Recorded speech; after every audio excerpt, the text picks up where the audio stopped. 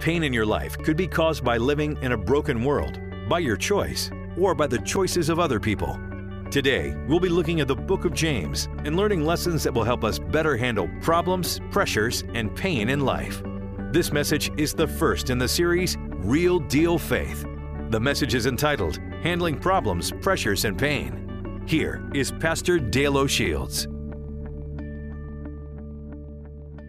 Grab your Bibles, your teaching sheets as we get ready to study God's Word this morning. Why don't we give a good welcome to all those at all of our campuses today, our Gaithersburg campus, our Frederick campus, Clarksburg, universities at Shady Grove, and welcome to all of us who are studying God's Word together. I'm starting a new series of messages for the summer entitled Real Deal Faith. I want to talk to us this weekend about handling problems and pressures and pain. How do we handle problems and pressures and pain in our life? The study for the summer is the study of the book of James. The book of James, 5 chapters in the book of James. It's a phenomenal book to study. It's an important book in our Christian faith. We will be studying the book of James not as an expositional study, but as a topical study. There's a difference in those two kinds of Bible studies. An expositional study is where you take verse by verse and go through the entire book of the Bible or sections of Scripture. And the topical study is pulling out the different topics that you find either in a chapter or in a book of the Bible. And we're going to be looking at topics in the book of James, primarily because we don't have time to work our way this summer through every verse and all the dimensions of the book of James. But there are some themes that you will find in James that are consistently repeated by him that are important for us to understand. And I pulled out 7 or 8 of those themes for the summer for us to look at together. So I would highly recommend that you take some time this summer and maybe use the book of James in your devotional studies. Maybe begin reading it this week and meditating upon it, because it will help you as we go through our study together. Now, James is known as one of the general letters of the New Testament. By general letters, it was a letter that was written to Christians, no specific group of Christians, as Paul would often write to the Romans or to the Corinthians or to the Philippians or to the Galatians. But this book was a general book that generated among all the Christians, as did the other books as well, but a significant book in the New Testament. Now, our Bible contains 66 books. There are 39 books in the Old Testament and 27 books in the New Testament. And when we look at those two divisions of the Bible, it's important to understand kind of when and how they were written and who they were written to and who were the folks that wrote them, used by the Holy Spirit. We do not believe this Bible to be just a human book. It is a God-given, God-inspired book. Amen? But God used people to write it. God moved by His Spirit through people to write the various books of the Bible. In the 27 books of the New Testament, this book, the book of James, is most likely the earliest book that was written and was added to the canon of Scripture. It was written somewhere between probably 40 and 50 AD, and the setting of the book happens right after Stephen had been stoned for being a Christian. He had been put to death for his faith in Jesus Christ, and a man had watched that happen. A young man had stood by the name of Saul of Tarsus and had watched as Stephen had been persecuted and martyred for his faith. And then right after that, persecution broke out among the church in Jerusalem and scattered believers around the world.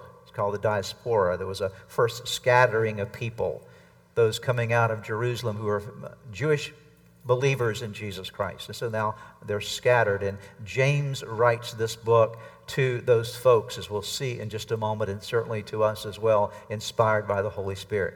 James. Who is James? There are a number of Jameses in the Bible. If you'll study the New Testament, you'll see the name James come up time and time again. But this James is a unique James because as far as we know and everything that we can tell theologically and historically, this James was the half-brother of Jesus Christ. Think about that. He was raised in the same environment that Jesus was raised in. He was Jesus' half-brother. We say half-brother because Jesus did not have a human father. He had a heavenly father. His mother, Jesus' mother, was Mary, but his father was God the Father in this incarnation. And James, one of the other children of Mary and Joseph, again was half-brother with Jesus. And during Jesus' ministry, James didn't get it. He didn't understand who his brother was. Not unusual with families, right? He didn't quite grasp the reality until Jesus appeared to him after his resurrection, it was at that moment in time that James, the half-brother of Jesus, gave his heart and life to Christ, realizing that Jesus is not just a half-brother, he's the Son of God. He's the Son of God. And so in writing, we have a book written by the half-brother of Jesus, moved upon by the Holy Spirit at a very specific and significant time in history. I want to read for you the first 4 verses and the 12th verse of chapter 1. We'll come back to some of the other verses later in our study, but let me start by reading verse number 1, James chapter 1. James, a servant of God. Isn't that interesting that he doesn't call himself, hey, I'm the half-brother of Jesus, guys. He says, no, I'm a servant of God and of the Lord Jesus Christ. To the 12 tribes, these were the Jewish folks, the Israelites who had been known Jesus, met Jesus, come into faith in Christ. To the 12 tribes scattered among the nations, greetings. Count it pure joy, my brothers and sisters, whenever you face trials of many kinds, because you know that the testing of your faith produces perseverance. Let perseverance finish its work so that you may be mature and complete, not lacking anything. Now go down with me to verse number 12. Blessed is the one who perseveres under trial, because having stood the test, that person will receive the crown of life that the Lord has promised to those who love him. I want you to notice how James begins his letter. He first of all introduces himself as a servant of Jesus Christ, a servant of God. He doesn't boast about his particular standing in the family with Jesus, but he boasts of being a servant of Jesus. And he greets the 12 tribes that are scattered, those Jewish believers who have now had to leave Jerusalem because of their faith in Christ and the persecution that has broken out against them.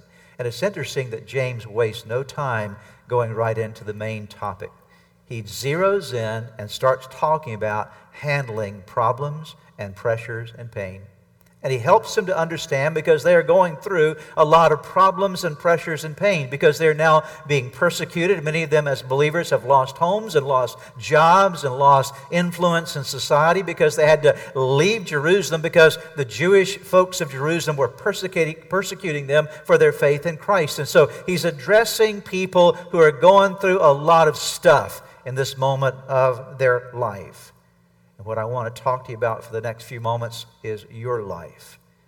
That while this passage and this book had a lot to say to people in the early centuries of the church, it has a lot to say to you and me as well, because I would venture to say that in this room, in all the different campuses today, there are people who are sitting right now under the influence and the hearing of my voice, that you're going through some major problems in your life. You're facing some significant pressures, and some of you are going through some pain. And if that's you, just shake your head just a little bit. You know what I'm talking about today. There are problems and pressures and pain, and we must know as Christians how to handle them.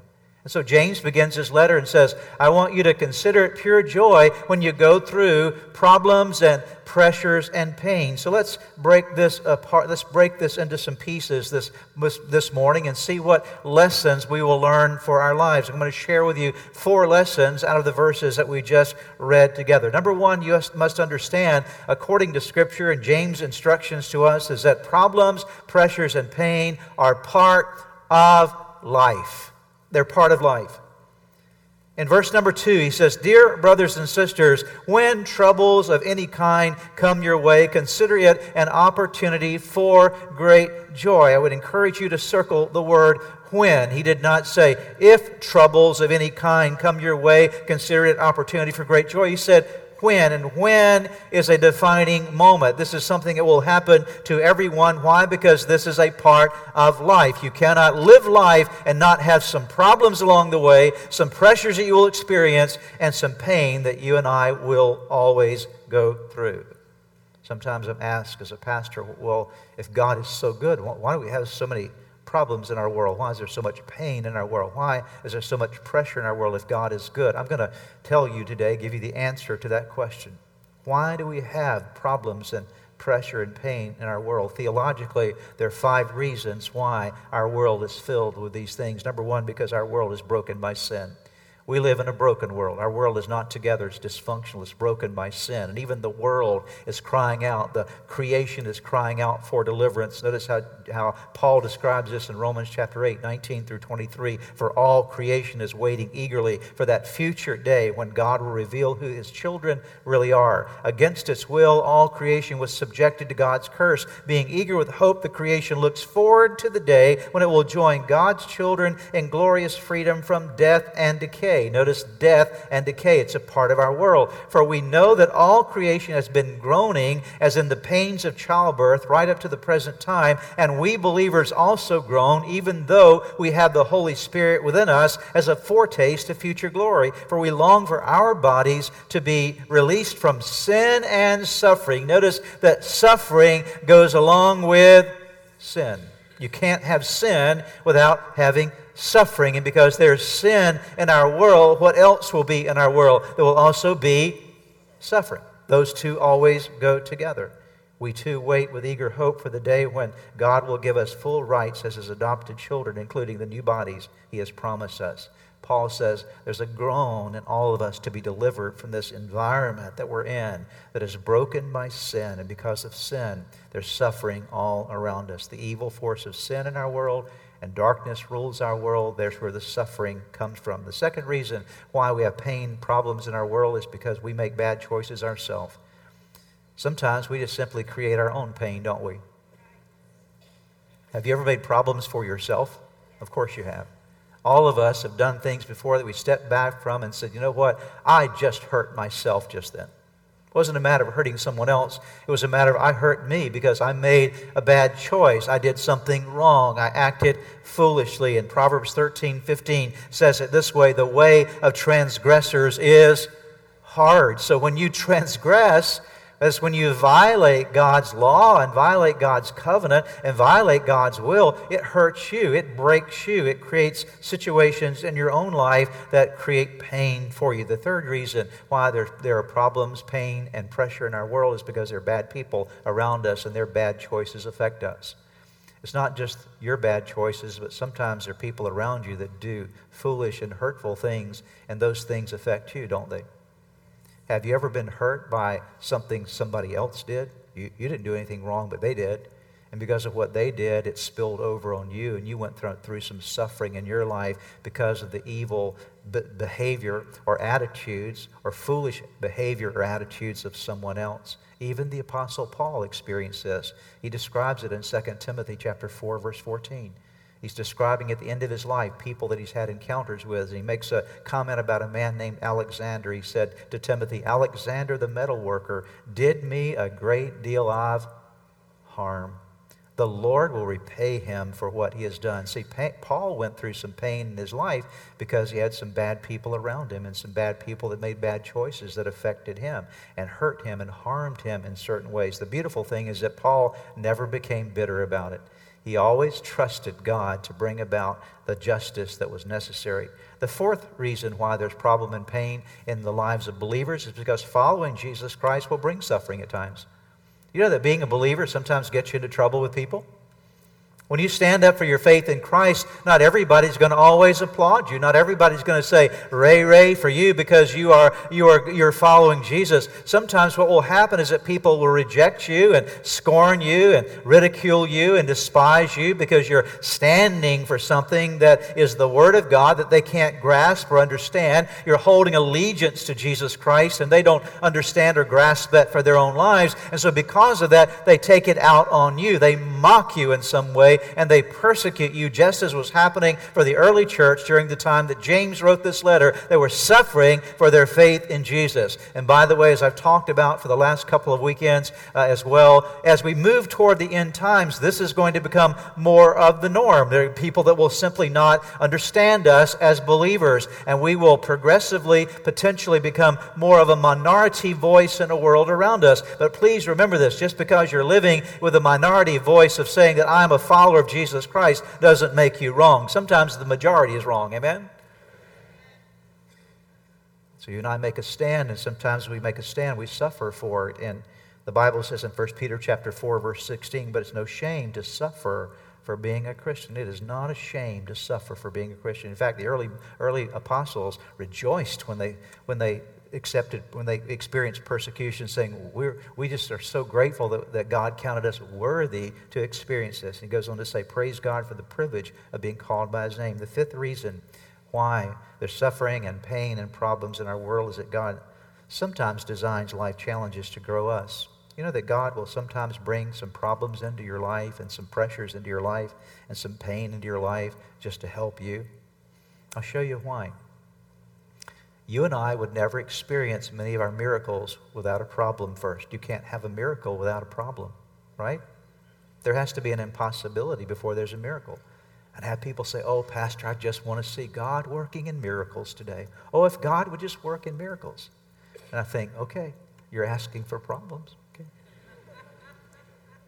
Because if you want a miracle, you have to first of all have a problem. There has to be something that is impossible to solve before there can be a miraculous intervention, supernatural intervention of God. And so for us to testify of the miracle power of who God is, we're going to go through some problems at times. Pressure. Why is pressure important? Because pressure, if you respond to pressure the right way, it develops you. You would never have a diamond without pressure. You would never have beautiful pearls if there weren't an irritation process that happens inside an oyster. Many of the beautiful things that come to us in our world are the result of a pressurized process, an irritant process that brings about a beautiful result. And so it's true in your life that God can use these things to form you. And sometimes pain in your life produces in you the capacity to find the healing grace of God and restores you and corrects your way. So you see, God sometimes will use pain to get you back on course. Even we as parents understand that. Sometimes you have to exert a little bit of influence of pain into the life of a child to help them to understand they need to change their ways and realize that this is something that's heading them in the wrong direction. God does that for us. Hebrews 12, verses 10 and 11. For our earthly fathers disciplined us for a few years, doing the best they knew how, but God's discipline is always good for us so that we might share in His holiness. No discipline is enjoyable while it is happening. What is it? Would you agree? God's discipline is painful.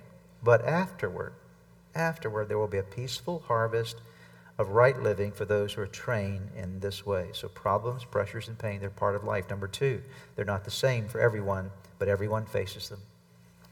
Problems, pressure, and pain, not the same for everyone, but everybody will face them. James 1, verse 2. Notice again, NIV.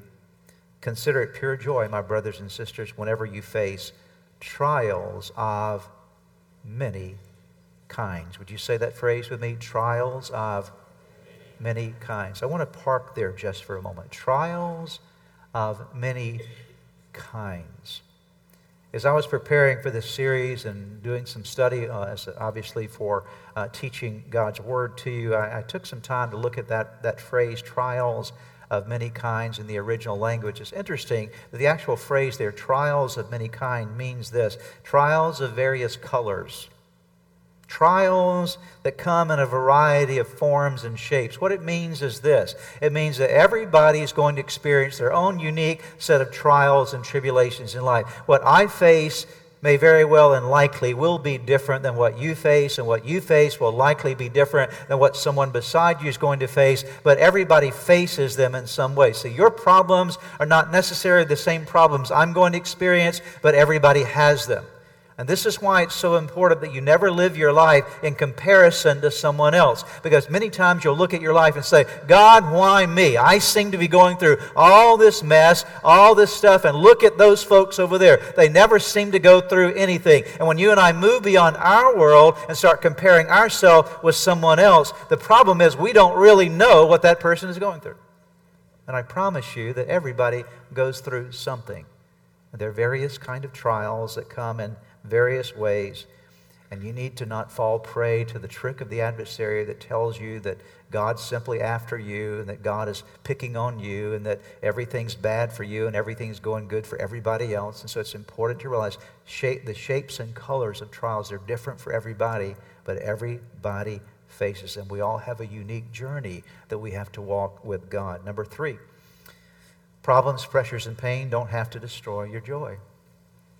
They do not have to destroy your joy. This is a very important statement. This is actually at the heart of part of what James says as he begins his letter to these persecuted believers. Look at verse 2 again. I want to read this time from the New Living Translation. And you'll notice that I'm sort of going back and forth in the NIV to the New Living Translation. Let me just pause for a moment, give you a little Bible study tip.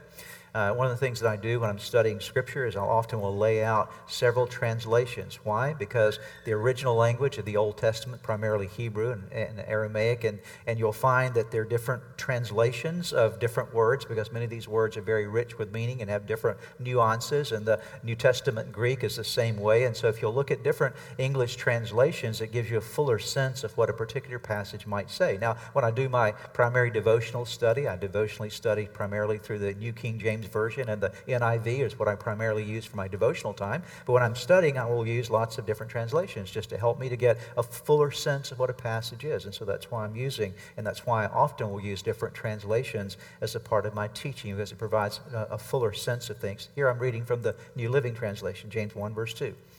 Dear brothers and sisters, when troubles of any kind, or various kinds, any kind, come your way, what is the next word? Say it with me. What is the word? Say it out loud, very firmly together with me, if you don't mind. Consider. Circle that word on your notes, or at least be aware of it. Consider. Write it down, maybe. It's an important word. I'm going to bring it back to you in just a moment. Consider it an opportunity for great joy. Listen to it again. When troubles of any kind, various kinds, whatever the color of your trouble might be, when it comes your way, what are you to do? What was the word I gave you? Or the Scripture gave you, more importantly. What's the word? Consider. Grab that word. So consider.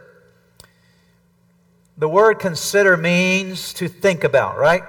That's when you consider something, you're thinking about it. You're trying to make a decision about something. You're going over different aspects of something. And so that's the idea. Consider. Put your mind to work. But the actual Greek term that's used here is a word that it's interesting because it's a word that means to lead or to go before or to get out in front of, or to actually one resource I looked at said to lead your mind in the right direction. I love that.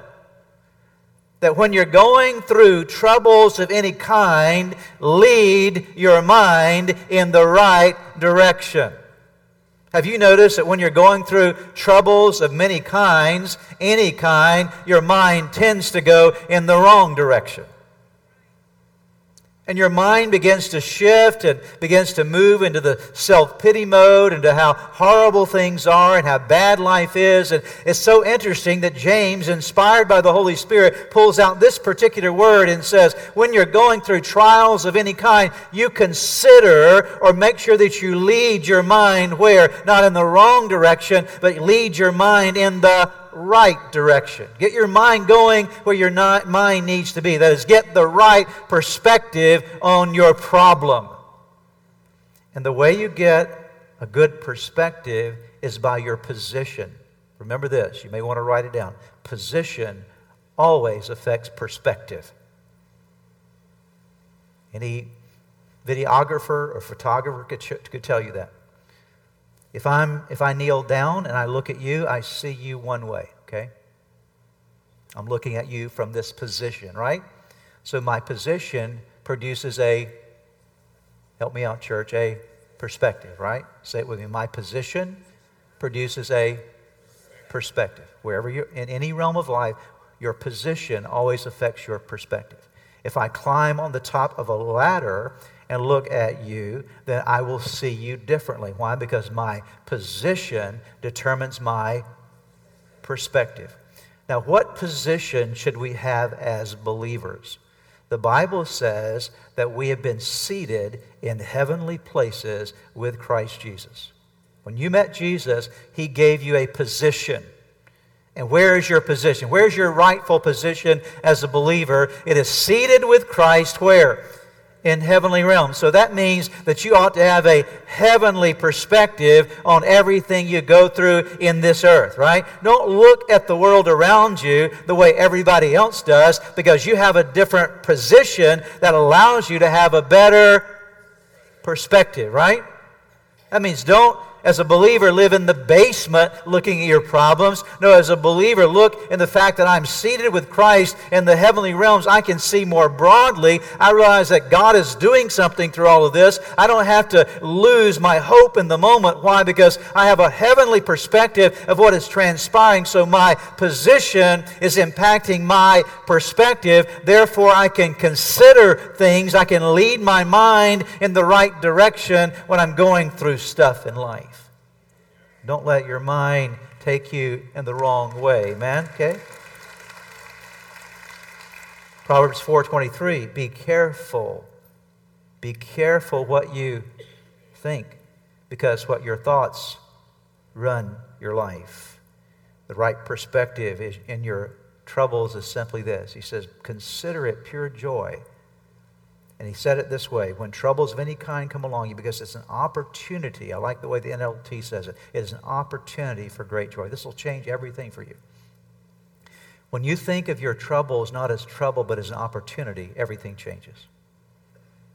When I consider and say, I'm going through something right now, what an amazing opportunity. Instead of, what terrible trouble, what an amazing opportunity. I have an opportunity right now, as we're going to talk about here in the fourth point in just a moment, to see God work in an incredible way. So you consider, you get the perspective that God is going to use all that you're going through for something good. And that's the fourth point. When you're going through problems and pressure and pain, understand that they always have a divine purpose. That is your heavenly position with the right perspective. Whatever I'm going through, I can say, you know what? Something good is going to come out of this. Why? Because I am a child of God. God is with me. He has not forsaken me. He's not leaving me behind. He's not somehow set me up for a failure. If God be for me, who can be against me? And so I'm not actually going down for the last time. I'm going down, but I am coming up again. I will not live down in the basement. I'm seated with Christ in heavenly realms. I am going to make it through because God is giving me an opportunity to prove His power and to show that faith really does work. And so it changes everything for you. It transforms you in troubled times. It gives you, again, that perspective that allows you to have now power to make it through. And the power is in the purpose. So you've got position that gives you perspective, and the right perspective will give you power to make it through. And the power is that power of purpose. God's doing something here. Now, I want to say something before I get into these verses here, and some last things I want to say. Remember this, though. Not all pain comes from God. You must understand that, right? Not all pain comes from God. Sometimes pain comes from living in a broken world. Sometimes we see all the evil stuff that goes around us and things that happen, and that's a broken world, and we suffer because we live in a sinful world that's waiting for its redemption from Christ. We suffer sometimes not because anything God does, it's just the stuff we do, right? We do stuff and we mess up, and so we suffer because that. Sometimes we suffer, as I mentioned a moment ago, because of other people doing bad things. And so not every bit of pain in your life is coming from God. But please remember this. Even when pain or problems don't come from God, God can use those still in your life. Okay? Even though they did not originate from God. Now, God does allow certain problems in our life to perfect us and do those things we'll talk about in a bit. But understand this, even if it's not coming directly from God, God is allowing those problems to do something to shape you in your world and in your life. Romans 8:28. Would you all read this together with me? All the campuses. Let's read aloud and loudly God's Word. Romans 8:28 NIV together. And we know. Stop there for a moment. Circle the word know. The word know there is K-N-O-W. It's like we have an experiential knowledge. It's not like a fact that you just sort of know. Actually, the word there means you have a knowledge that's based in experience. You're confident of something because you know it. Like somebody tries to take something that you know to be sure, they can't pull that belief from you. It's solid in you. And let's begin again. And we know that in all things God works for the good of those who love Him, who have been called according to His purpose. That's a verse that every time you read it should cause you to shout, think, or say, hallelujah. Listen to it as I read it again. And we know. Paul says, I know this. This is in my gut. It's down in my being. By experience, I can tell you this, that in all things, God is always, all things, God is working for the good of those who love Him. Do you love God today? How do you know you love God? Okay? I'm going to show you how you know you love God. It's very clear in Scripture. The Bible says you know that you love God if you obey His commandments. That's what it's very clear. If you say, I love God, don't obey His commandments, guess what? You're fooling yourself. That's just straight up, okay? If you say, I love God, but you live your own way, you don't really love God. You love you. You love what you want to do. And so you love God, it means that you obey His commandments. So the Bible says if you love God, here's a promise for you. You can know this, that in your love relationship with God, God is going to take all things, whether they're from Him or around you because of the world that you live in, or some of the mistakes that you've made in your life, that God can even take those things and make them work out for good because you've been called according to His purpose. God can reshape history for you. Amen? He can reshape it for you. Let me take you to Genesis chapter 50, and the same principle is at play here. Background of the story, just for a moment. Genesis, this portion of the Bible, is a story of Joseph. And Joseph, when he was a 17-year-old boy, he was sold into slavery because of the dream that he shared with his brothers. They didn't like it, so they sold him into slavery. They ended up down in Egypt, serving Potiphar. He's falsely accused of raping Potiphar's wife. He ends up in prison. He goes through this long period of time. And ultimately, he's taken out of prison and made the prime minister of Egypt. And his brothers are back in Israel, if you will. They're back in their homeland, and there comes this famine, and now they've got to go to Egypt because Egypt is the only place that has the food, and now Joseph, the brother they sold into slavery, is in charge of the food. So they've got to go back and ask the prime minister of Egypt for food, not knowing that it's their brother Joseph who they'd sold into slavery. Got it? Do I need to go through that again? Okay. I'm not even sure I could, okay? You got it? And about 3 of you, I think, got it. Let me ask it. Got it? Got it, okay. Here come the brothers in, asking for food of the prime minister. And a couple of things have happened, events have transpired. And it comes to the point where Joseph is finally going to reveal himself to his brothers as being their brother that they'd sold into slavery. And here's the moment he unveils the fact, I am your brother. Can you imagine what those other brothers were feeling when Joseph said, I am the guy you sold into slavery. You wanted to kill me, but you sold me into slavery, and now I've got the power.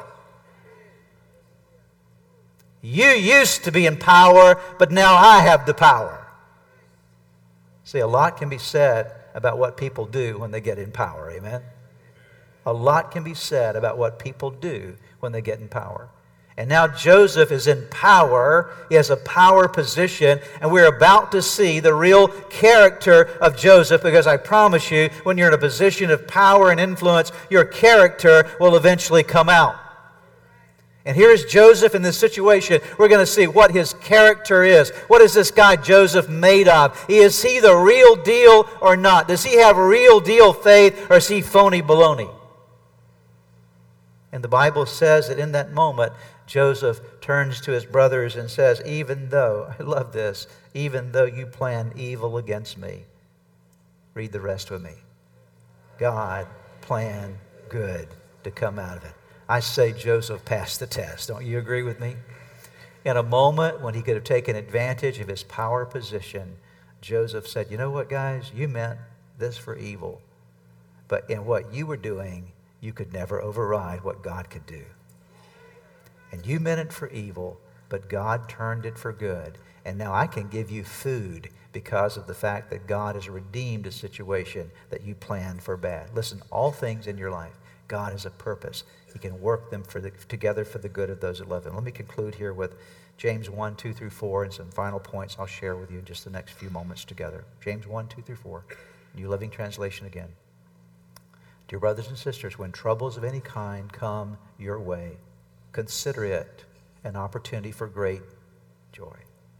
For you know that when your faith is tested, your endurance has a chance to grow. So let it grow. For when your endurance is fully developed, that's an important statement there, endurance is fully developed, you will be perfect and complete, needing nothing. Listen to NIV. Consider it pure joy, my brothers and sisters, whenever you face trials of many kinds, because you know that the testing of your faith produces perseverance, or NLT said endurance, perseverance. Let endurance finish its work so that you may be mature and complete, not lacking anything. When you and I go through our problems and pressures and pain this way, this is what real deal faith is. When you and I go through our problems, pressures, and pain this way, here's some things, quickly, 5 benefits that will happen in your life. And why don't you read them together with me? All of our campuses, let's read the 5 things together. Number 1, it proves the value and strength of your faith. When you go through things like this, it proves your faith really does work. It tests your faith and shows that faith really works. Second of all, it softens and seasons your soul.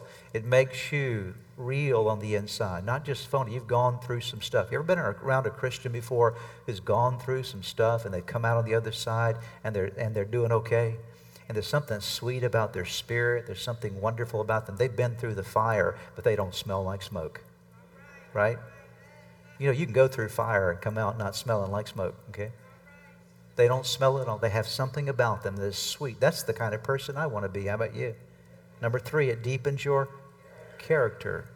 Character is the real you. It's who you are on the inside. It's what the essence of your being. And what needs to happen is there needs to be more of Jesus in you and less of you in you. And part of what will happen as you go through stuff in life is that God uses these things to knock the you out of you. And many times we need lots of you knocked out of you, and I knocked out of I. Us knocked out of us. Because as we grow in Christ, there needs to be more of Him and less of us. And it develops our character. Number 4, it makes you mature. Who wants to be a baby your whole life? Yeah, at some point in time, some adults, I just want to say to them, I got 2 words for you. Yeah, you know the words, don't you, okay? That's all I want to say. In Jesus' name. Who wants to be a baby your whole life? There are a lot of people, they're 60 and still wearing diapers, okay? Spiritually speaking. Why? Because you're always having to clean up their mess, okay? There's always some mess around them, okay? Because they haven't learned how to tend to themselves. They haven't learned how to grow up and accept maturity in their life. So these things help you mature. Number 5, it grows your endurance, the ability just to keep on going. And the Bible in verse 12 shows us the end result. When you live this way, notice what happens. God blesses those who patiently endure testing and temptation. Afterward, that is on the other side of it, what will they receive? The crown of life that God has promised to those who love Him. Now, the crown of life is ultimately an eternal reward. But I will tell you this, that there's always a new dimension of life that you experience when you pass a test here on earth as well. You come into a greater fullness of life. NIV says, blessed is the man who perseveres under trial, because having stood the test, that person will receive the crown of life that the Lord has promised to those who love Him.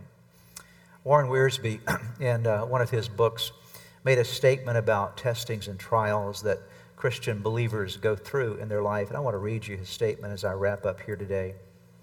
Always remember this. This is a great little statement. You may want to write it down. Certainly remember. When God permits His children to go through the furnace, He keeps His eye on the clock and His hand on the thermostat. Isn't that great to know? That when you go through the furnace of affliction, God always keeps His eye where? On the clock. See, when my wife bakes a cake, she sets a timer. Amen? I heard one all right over here. Okay, I need another one, okay? She always looks, she sets the timer. And the timer is, I know how long it needs to be in there, and I know when it needs to come out, right? And God knows you well enough to know how long you need to be in something to bring the best out of you and when you need to get out. And that's the clock element. And the thermostat, she always sets it on a certain direction. So just turn it up hot. It'll cook faster. I mean, let's put the cake in. I mean, just crank that baby up. We'll have cake in 5 minutes. If you let me cook it, 5-minute cake, promise you. May not taste very good. It's going to be quick, though. I might even bypass the oven. Just pop it in the microwave. Just fire the devil out of it in Jesus' name, okay? Okay? Right? I'm not a wise cook. You would not want to eat any meal that I prepared for you, okay? It might be hot, but it wouldn't be good, okay? But my wife says, no, honey, look, we're going to put it in the oven, and it's going to be at a certain temperature for a certain time. And you're just going to have to wait, right, until the clock stops and the thermostat's turned back down again. And then you can have the cake. And the same is true for you, that if you're going through a trial today, and I'm talking to someone here this morning, probably many of you, all of our campuses, if you're going through a trial, you're facing some problems and some pressures and some pain in your life, if you love God, and I believe that you do, you can remember this. God has His eye on the clock, and He has His hand on the thermostat. And I promise you, when you come out, you won't be half-baked. You'll be just right. Amen? You'll be just right. Let's pray together. I'm going to conclude today in two aspects of things. Number one is this, all across all of our campuses. If you're going through a problem today, or some problems, some pressure, and some pain, wherever you are, if you're in the Gaithersburg campus, you're at Clarksburg, University of Shady Grove, Frederick, watching online today, I want to pray for you. If you'd say, you know what, Pastor, I'm feeling the heat right now. I'm going through some stuff in my life, but I want to make it through. I'm going to trust God to bring something good out of this. I want my peace to be in Him today. I'm going to consider and get my mind going in the right direction. With our heads bowed and eyes closed, if you just simply lift your hand. Well, any campus where you are today, online, I may not be able to see your hand, but the Lord sees it right where you are, numbers of hands that are going up. I want to pray for you right now. Father, in the name of Jesus, I thank you that today is an appointed day from you, that you brought us together for this moment, wherever we might be geographically in this moment, whatever campus we're attending, wherever we might be today, you brought us together in this moment because you love us, you care for us. And I pray for every person who's now reaching up and reaching out to you. You know what's going on in their life right now. And Father, I pray that they would leave this service, this teaching time today with a confidence in them, even as Paul said, that we know. We're not doubting it. We're not questioning it. We know that all things are working together for our good because we love you. And God, I pray where the enemy has lied to us and tried to convince us that God didn't care about us, or that we were sort of being picked on and the universe was against us and God was against us. Lord, I pray that all those phony, baloney lies, those things the adversary would do to disturb our spirit, I pray that in Jesus' name, that today those lies would be driven from us, and today our confidence would be in you. Help us to remember, Lord, that you have your eye on the clock and you have your hand on the thermostat, and you're doing something good in us for which we even before we see what it is, we give you thanks for it. In Jesus' name.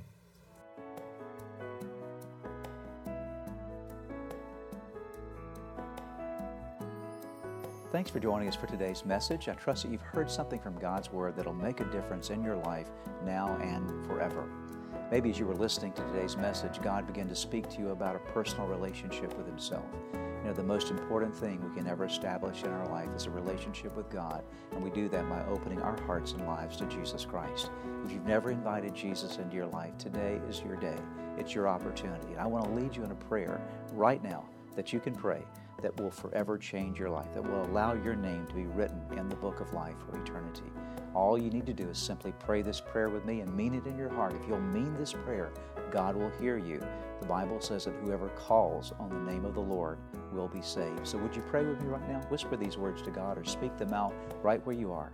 Say, Jesus, just mention His name. Say, Jesus, I admit to you today that I am a sinner, and I'm sorry, God, for everything I've done wrong. Jesus, I believe in you. I believe you are God's Son, the Savior, the Redeemer. I thank you that you died on the cross for me and that you rose again. I believe in you, Jesus. And And then whisper this prayer. Say, Lord, today I invite you to come into my life, to forgive me of my sins, to give me a brand new start in you. I give my life to you today in Jesus' name. Lord, I thank you for those that prayed that prayer with me, and I ask that now they would continue to grow in you and serve you faithfully from this day forward. In Jesus' name. If you just prayed that prayer with me, friend, I want you to know that Jesus Christ heard you, that your name has been written in that wonderful book of life, and that now today you start a brand new life in Christ. And to do so, you need some help. You need to learn how to live your life for Jesus every day. We'd like to provide for you. In fact, we have available for you some resources that you can get from our website, church-redeemer.org, that will help you to get a good start in your relationship with Jesus Christ. So again, check out the website, church-redeemer.org. Find those resources that will help you to get going in your relationship with Jesus. If you've prayed with the pastor today and made a decision to follow Jesus Christ, we have some resources for you on our website. Just go to www.church-redeemer.org/newbeginnings. We pray that this message was a blessing to you.